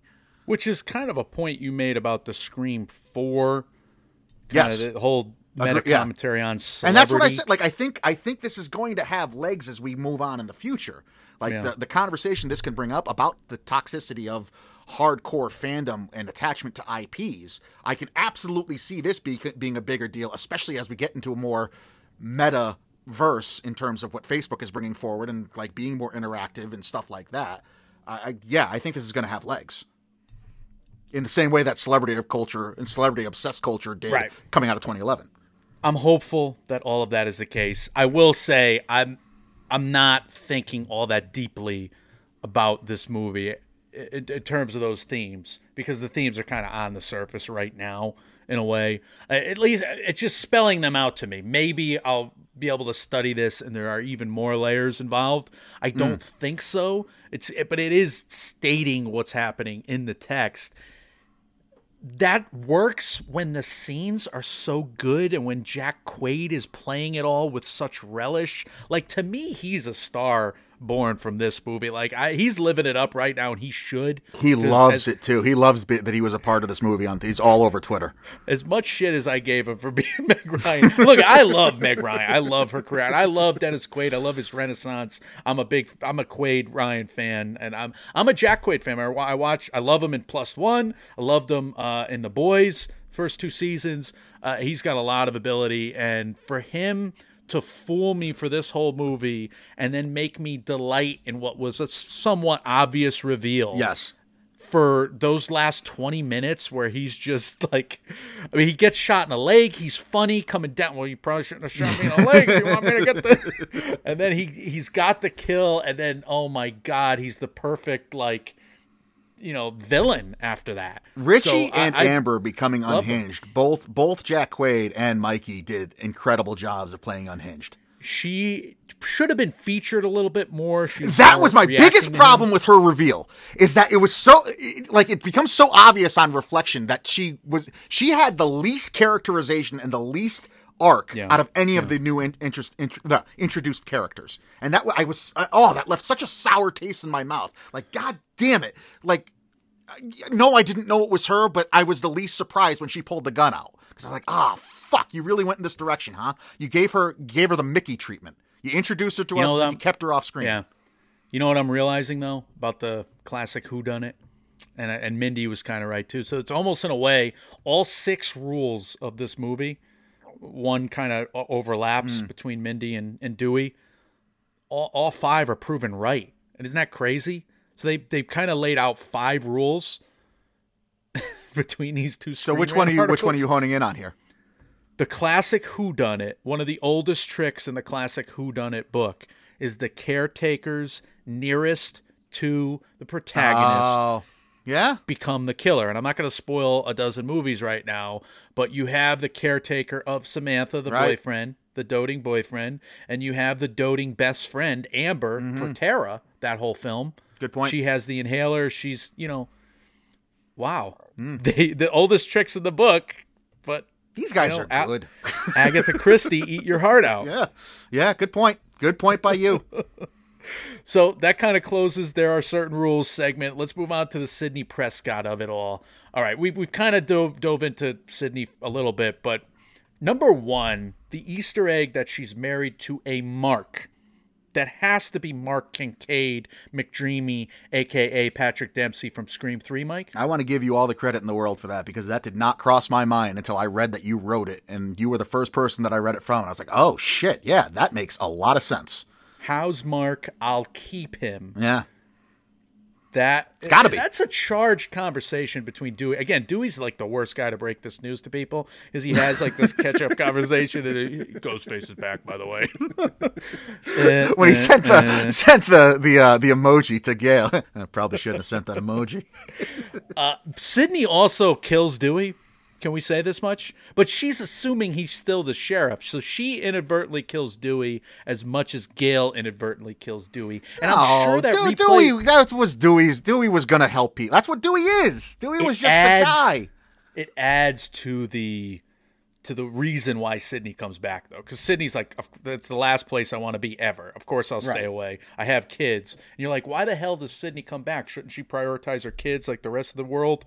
Why would she come back, risk her life to help these people she doesn't know? Well, she knows Dewey, and she knows she kind of set Dewey up, right? Yeah, you could be right. All right, I'll she's bite. Like, I'm glad they have you to protect them, but be safe. So she's just as awkward and clunky in that scene. I like that they're awkward and clunky in a really well-acted phone call scene. Yeah. I was surprised. Again, I think David Arquette is otherworldly in this, but Neve Campbell has become quite the actress herself, too. If you just compare what she did here in her... I was upset at how little Neve Campbell and Sidney Prescott there was. And I get it. They were sidelining the legacy characters for a reason, and they do get the big win at the end, and you do get the badass scenes between her and Gail. But I just wanted more Sidney in the same way I want more Jamie Lee Curtis in all the Halloweens. I got a lot of hugs, though, Yep. which is what I wanted between Sidney and Gail. I got multiple hugs there. And the fact that they're both there when Samantha and Tara wake up, which for some reason in my brain, I didn't get that was a night had passed. So I had that as a worse scene, but I'll take that away. Sidney puts a tracker on Richie/Samantha's car, which is pretty slick. Mm-hmm. I like that. Seemed like something Gail Weathers would do. I loved it. Richie is... I loved his reactions to Sidney. He's like in awe of her. Yes. So on rewatch, the performances there. And even with Dewey, he's like, yes, he's really upset that Dewey has a gun. And I should have realized he was the killer when he went to Dewey. Like, just because he showered doesn't mean he should have a gun. Mm-hmm. And then he doesn't blink when he's just ogling Sidney Prescott. Yep. I noticed that too. And I thought those were great touches. Very, very happy to see that, because that's one of my favorite things about Scream 1. I mentioned that when we reviewed that movie, how when Randy's going over the rules, you have Stu in that room just staring dead-eyed at him like, I'm going to murder the shit out of you one day. So that's why, like, him being the toxic fan and relishing every moment and monologuing throughout we got to stage the bodies. You know, it makes sense and it works and it's fun in the sickest way. The sickest way that I'm enjoying this, but... You're enjoying it as much as I am. All right, Sidney does a nice job of mentoring Samantha, I thought. I mean, she cut to the core of it. Her warnings prove true in almost every instance. You can't run away from this. You got to attack them. And you have to take it tongue-in-cheek, too, because when she's like, so you're asking me to let you, some random woman, and a woman with a national news show murder someone. Morning show host. And it's like yeah, that's correct. Murder. It's like murder. Oh, yeah, if this was real life, there would be probably an investigation as to why Sidney Prescott ends up killing so many people, wouldn't there? You would think. Yeah. They wouldn't just have ace bandages.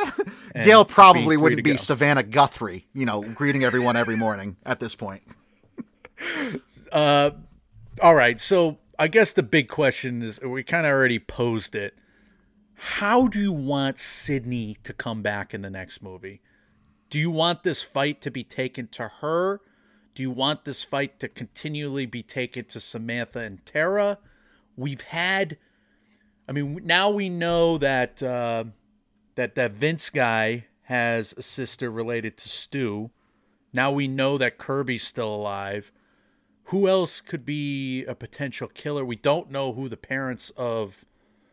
I mean, we did not get to meet Tara and Samantha's parents. I wonder if they could be characters involved. Any here. way we can link Kincaid to Samantha and Tara's lives? Like, could he have investigated the murder of somebody in their past, or like played like? Because if you can bring Dempsey back and have him killed, and then you can play on the Dempsey. What if the greatest trick the devil ever pulled was Patrick Dempsey being the next killer all along? He just waited to Scream Movie 6. You didn't find me out in Scream Movie 3. I was the most obvious killer. I would be here for it, but you'd need to do a hell of a job to pull it off. But I was just thinking, if you really wanted this to be a true trilogy again, if you can somehow tie a character between Sidney and Samantha, and then have that character either be the killer or be killed, and then you set up how each lady internalizes what happens to them, and Sidney becomes stronger and Samantha becomes more detached from reality. And then you could have that go towards the big third movie where it's Sidney versus Sam. Mike, I just came up with this plot. They should buy this idea, but now I'm putting it out into the world for free. Go ahead. I have no idea what you said. Might be brilliant. I gave you gold too, by the way, but go ahead. I will listen to it on re-listen unless you want to re-explain it to me. But what if it's the plot of the following, right? Which is what we hoped at a certain point in our lives. But Samantha gets wind of it by killing the first of the cult, and Samantha hunts down each one of these followers one after another. You want this to be Dexter. I want to turn this into Dexter, but I want Sidney to be Jennifer Carpenter. But I want Tara to somehow get afraid, and Sidney and Tara to have to stop Samantha from killing all the killers. I don't mind it. I don't mind that. I mean, you gotta make Samantha scary, and what Jack Quaid said comes to fruition. What Scream really needs is a villain to come back again and again. Why, Samantha? It does. And it would be cool, like, it's the Candyman's daughter. She's ruthless, she's brutal, she's bad for your teeth. Like, the genius of Ghostface, though, is that there's no...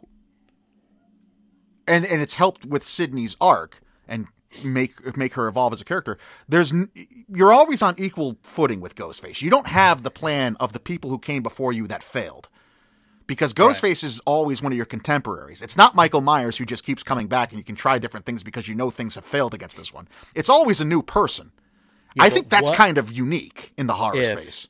What if Samantha's killing Ghostfaces for a whole movie and eventually she puts on the Ghostface mask at the end? So there's just a billion copycat Ghostface serial killers that she's hunting down? Well, it's the plot of the following. So they use that as like the premise. I mean, Williamson. What's the cult based on? Use by Stu Macher. He's in prison. Oh. You get that plot line, but now you're writing a whole new. A reformed Stu finally gets out of prison, and Samantha kills him, and Sidney's like too neutral and objective, and it's like, oh, we've lost Sam. Right, and you got the great joke set up immediately. It's already written in, where a TV falls on his head, but this TV's too thin. And then she's got to stab the shit out of him again. She stabs him through the TV. Perfect. It's already written in. There's Scream 6 and 7. You're welcome, Kevin Williams. It's not that hard. It's not that hard. We just did it. I'm ready. I would watch my movie.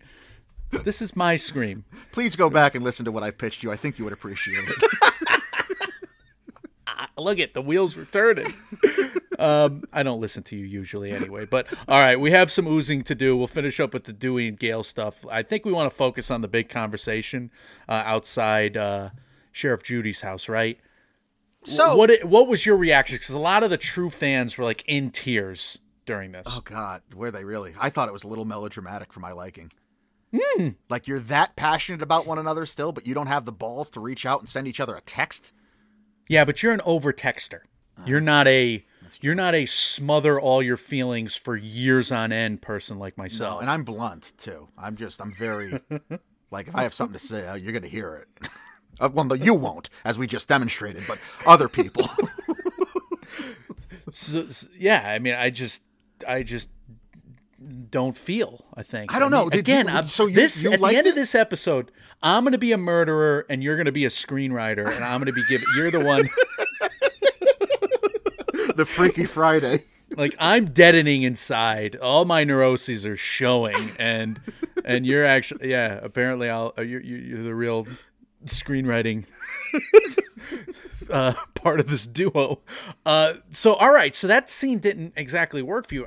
Here's where I am. It didn't work for me on first watch. It worked better on second watch. I was able to appreciate their performances a bit more, and I felt like the scene didn't go full like Walking Dead goodbye scene. Like, when a Walking Dead character is gonna die, right?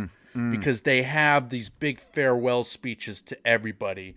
It's like they literally just settle all their emotional debts before they get eaten by a horde of zombies. We saw this in the first 3 seasons. It's one of the reasons I stopped watching The Walking Dead. It's like, if Carol has this speech with somebody, she's gone. Anyway, this did not feel like that. It was going there, but it promised another conversation that they never got. I wonder if that was the intent. I wonder if that was a subversion of expectation as well. I agree with what you're saying. But they still went. What would have mattered? She said that would have mattered if you told me that. Like, what would have mattered? That he said he couldn't hack it and he felt like a coward for not being... He still would have had to leave. Yeah, I don't know. I think she dedicated so many decades of her life to him in Woodsboro, and she would have understood it more. Maybe she would have compromised at that point. Maybe she wanted to compromise at that point. I don't know. They're idiots for believing in love anyway, because it doesn't exist. So that's right. Yeah. He deserves his trailer park rock bottom in the bottle, which was a great line by the kid, by the way. And you've crawled in the bottle. Well, yeah. Maybe you're the killer because that cut deep. Great dad joke.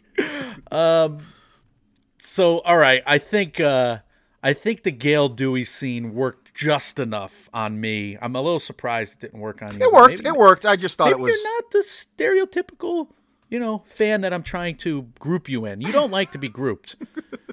I know that Don't much. Fence me in. Nobody puts Mike 1 in a corner.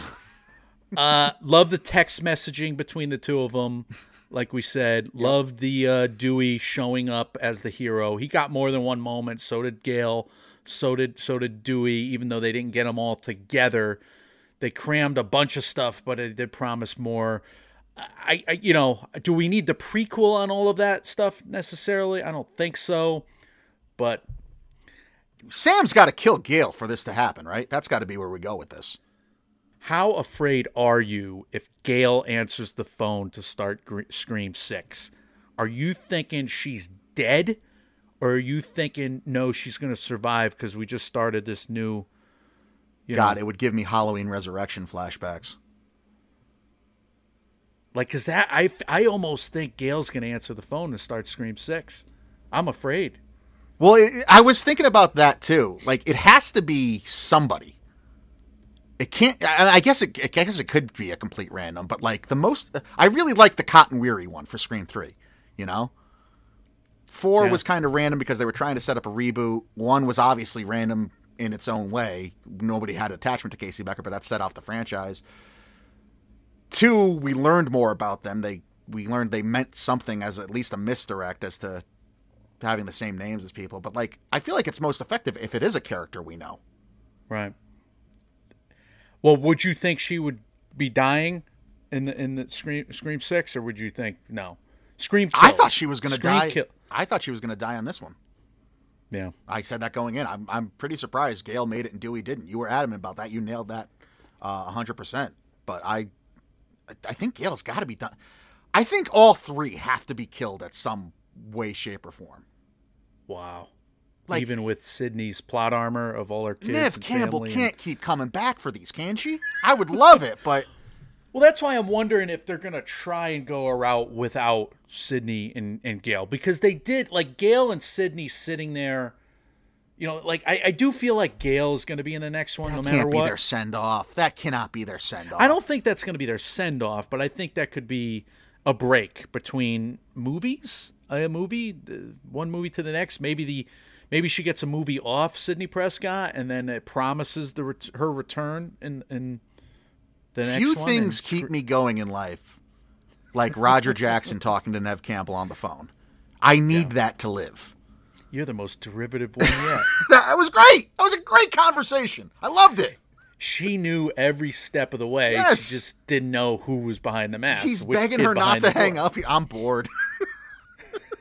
Loved it. No, I agree. It was awesome, and to have Gail and Sydney have that moment in front of the place, and to have them badass. guess that it was in fact a trick. It was, it was Amber it was a trap. I love that too. Absolutely loved it. We don't have a ton of homages necessarily. Well, we have a ton of homages. The whole thing's we don't homage, have. Yeah, we don't have a ton of homages that we haven't talked about yet, or we're not trying to do an Easter egg video here. Let's take this segment. It was Jennifer Aniston's Body, where we talk about these homages, and let's talk about the soundtrack because, again, I don't know many of these bands. I know who Alkaline Trio is. They started in 2001 with pop punk. The American Scream is a 2012 song. We meet the friend group. This sounds like a song where you're caught in the time loop of only listening to these type of songs, Michael. So what did you think of the music of this one? Did you like that song that's set up? And Yeah, I like that pop punk's having a bit of a revelation. It's a bit of a comeback. I like that. That's my sweet spot. Now, that said, again, I looked at the soundtrack. I don't know any of these bands. No. I'm Who old. does? Right. We're old. That's it. I think And I guess John knows these bands. that's John definitely does, but that's as good as a sign of the times as anything. Like we talked about how the soundtracks have kind of been these perfect time capsules for when these movies were released. I guess it makes perfect sense that like this could be a perfect time capsule of 2022 because I don't listen to 2022 music. Yeah, but it's not, though. It's from, maybe. Some of the songs that the kids are playing, they're different than the songs introducing the characters, though. Like Fall Out of Love by Salem featuring Carly Hansen. They could have lied and said it was anybody. You could have called that song anything. I would have believed it. I could have easily been fooled by any of this, but that song felt like it was from 2003, even on, I don't know, to me, it didn't feel like 2022, the soundtrack. It felt like 2003 mixed with, some youngster music. What a bop with the worst. children. We're the worst people to talk about Yeah. the music of this movie, but I like that they had Elm Street. I mean, going off the music, but they showed Elm Street in the middle of Woodsboro. That was nice. so like you that. knew this all along. She was always lived on Elm Street. Yeah, well, Billy Loomis is a Dr. Loomis reference. Wes Carpenter was the guy. It was Wes's name in this, but that's also a name drop that Sidney gave as like an in joke in Scream Well, 1. Samantha Carpenter. So who was Judy Hicks? And Wes Hicks. Oh, I'm sorry. You're right. Yeah, I don't. Samantha. Samantha and Samantha Tara Carpenter. But Sidney's talked about there being some Wes Carpenter movie in Scream 1. Oh. So, there's Wes was always doing stuff like that. Yeah, he can't help himself. He's the best. So we get Tara watching Dawson's Creek. Are there any other homages that we're missing? I'm sure there's like 50 that we're missing that we didn't talk about yet. They talked about Psycho. That was nail on the head. Yep. And I also really enjoyed, I know you were frustrated by it, but that whole Wes walking around his house and we get a close up of him with the refrigerator door open and the music's getting all tense and heightened and you close the refrigerator door and there's nobody there. And he does it with the pantry door and there's nobody there. I loved that shit. I thought that was so funny. So funny on first watch, but I'm getting a little woozy here. And this is where we discuss the rest of the worst. So on rewatch, that is an obnoxiously long scene. And I want to just go and get popcorn. But the trope is obnoxious. Of course yes, every time. And you fell for it every time on first watch. On rewatch, though, you're kind of watching the filmmaking and you're listening to the music heighten up and like, oh, those dirty tricksters. So I had a little fun with that.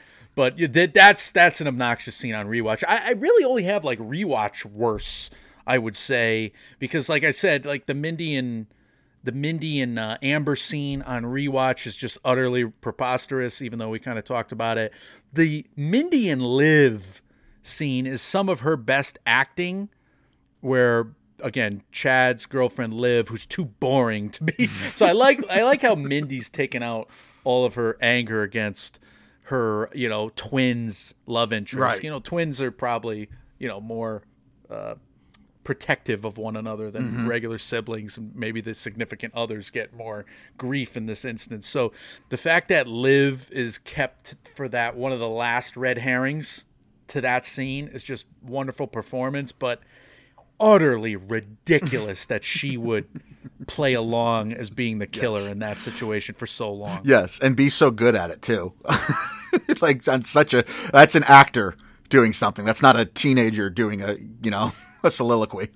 Well, I'm just mad because I was like, no, Liv's a killer. You're too boring to kill. You're tall enough. And I thought Liv was it. Like right up until the end, and the fact that they got me with that, I was upset. Final worst, I think this is inarguable, but Samantha almost crashing her car. It's a good jump scare in the movie. Mm-hmm.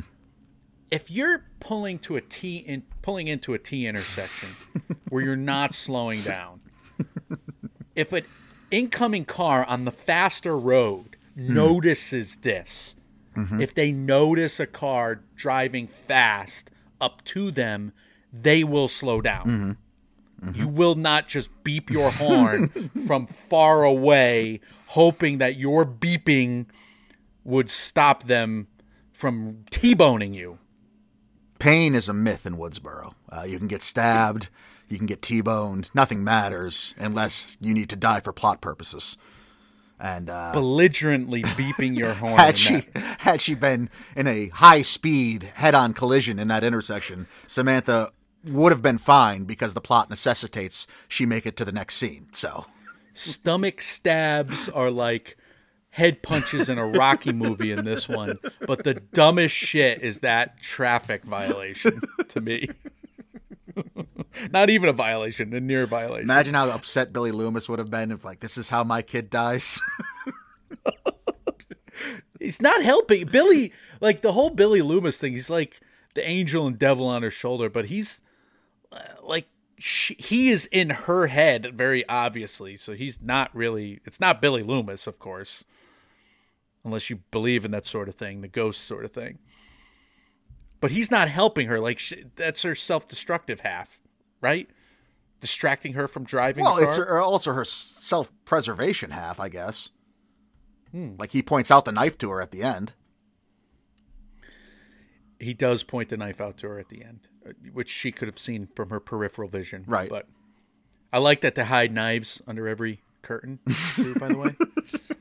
You don't do that in your home? They're prepared. I give them credit. He was making a movie called Stab. He was stabbed. This is best of the rest scenes, Mike. We kind of covered. Yeah, we hit all mine, man. So Liv and Mandy, the exposition dumps. I mentioned the opening call. Samantha and Tara in the hospital room might be one of the best acted scenes of the series. Again, I am a Oscars pundit who eats this stuff up. I do.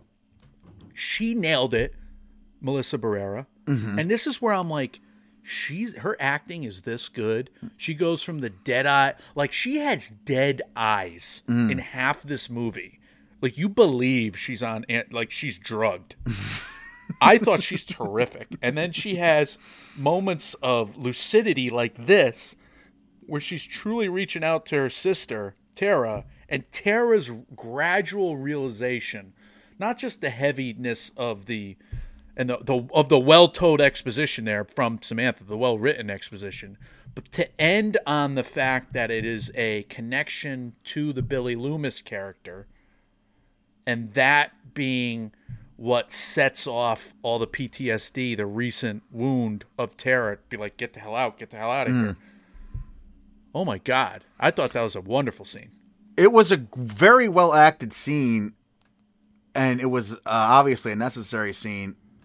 Might have hurt the pacing a little bit, but yeah, I have no complaints other than that minor one. I mean, this is it goes back to what we said earlier. This is, if you tried that scene in any other Scream, it probably doesn't go over very well.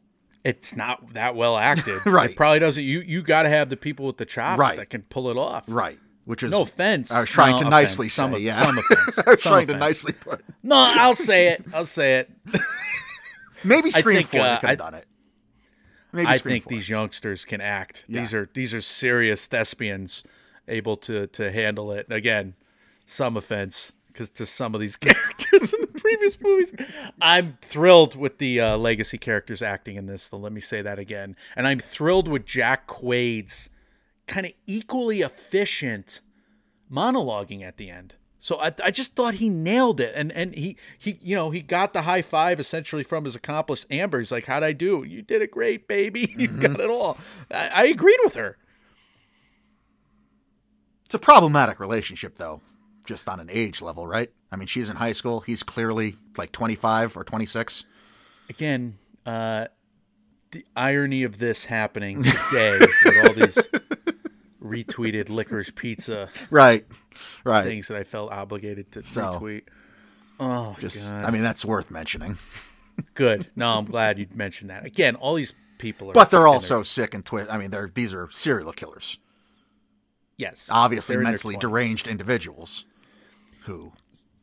Most of them, they're in their mid to late 20s still, which I don't think she is. I don't think Mikey Mann. I think she's younger. She's like Tara. She is younger. I think she's going to be huge, man. She I is don't know just... how old she is. You know who she reminds me of a lot?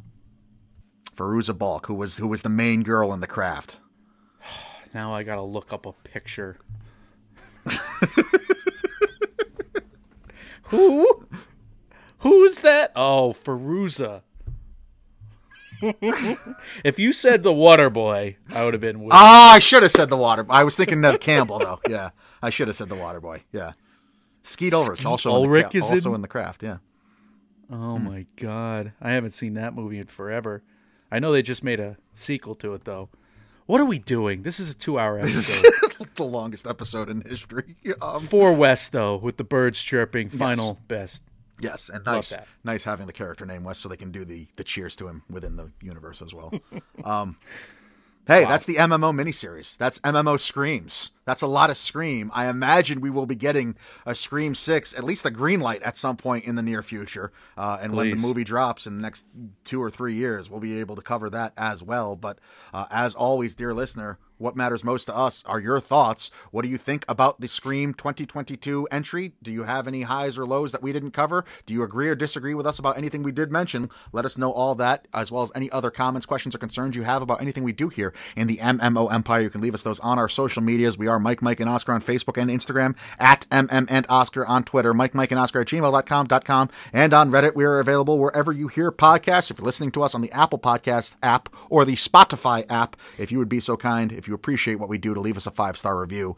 We cannot thank you enough for doing so. Michael, you already said some words of wisdom earlier about Ryan C. Shower's Fantastic Scream podcast. How about some more words of wisdom? Or you can just repeat those ones if you want. I'm just rambling at this point, and let the good people know what's coming next from us. No, I think you said it. Green light, Scream 6. There you go. Those would be words of wisdom right there. And hire us to not really write it. 'Cause I Yeah, don't we wanna gave you the roadmap. We could do the do treatment. that much. Yeah, just pay us for what we've already done. Yeah, we I can think. give you the treatment. No, I don't want to write a treatment. You don't want to write a treatment? Writing. All right. Well, all right, fine. We'll write the treatment. I was trying to lowball my level of work that I want to do. I don't like writing things for money. It hasn't worked out for me up till now. What are we doing? I do this every episode. It turns I into don't know what you're doing. I know. It turns into like this self-re-examination just level of nonsense. Guys, we had so much fun with this mini-series. Go back and listen to parts 1 and 2 if you have not listened to those yet. Those were a joy. Love it or hate it. Or like it or dislike it. We always love it. And many of these miniseries, and that proved true for all 5 of these films. And I think this could go into the canon of MMO series now, MMO Screams, and we'll continue to review Screams going forward. In terms of other stuff that we're going to do, obviously we got Oscar race checkpoints. We're going to review Sundance coming up. I'm going to watch too many movies. I'm already regretting how many movies I'm going to watch. at Sundance. We're going to figure out a way for me to review those in a more timely fashion this year. I think, I hope, unless I hate all of them. Which is a distinct possibility. No, we're gonna have some fun, and then we're probably gonna talk about the Oscars coming up. So yeah, we may do that at some point. That's something we might pivot. We might pivot back. We've been known to be interested in award seasons once in a while, guys. When reality sucks, you can come back to Woodsboro with us. We are Mike, and Oscar, trying to make award season year round without the stuffiness. We will see you all very soon. I was gonna make an Oscar Isaac joke for the 10th time to interrupt you before, but I didn't. So I won't. I refuse to. I'm happy see I you. went right through it. Yeah, see ya.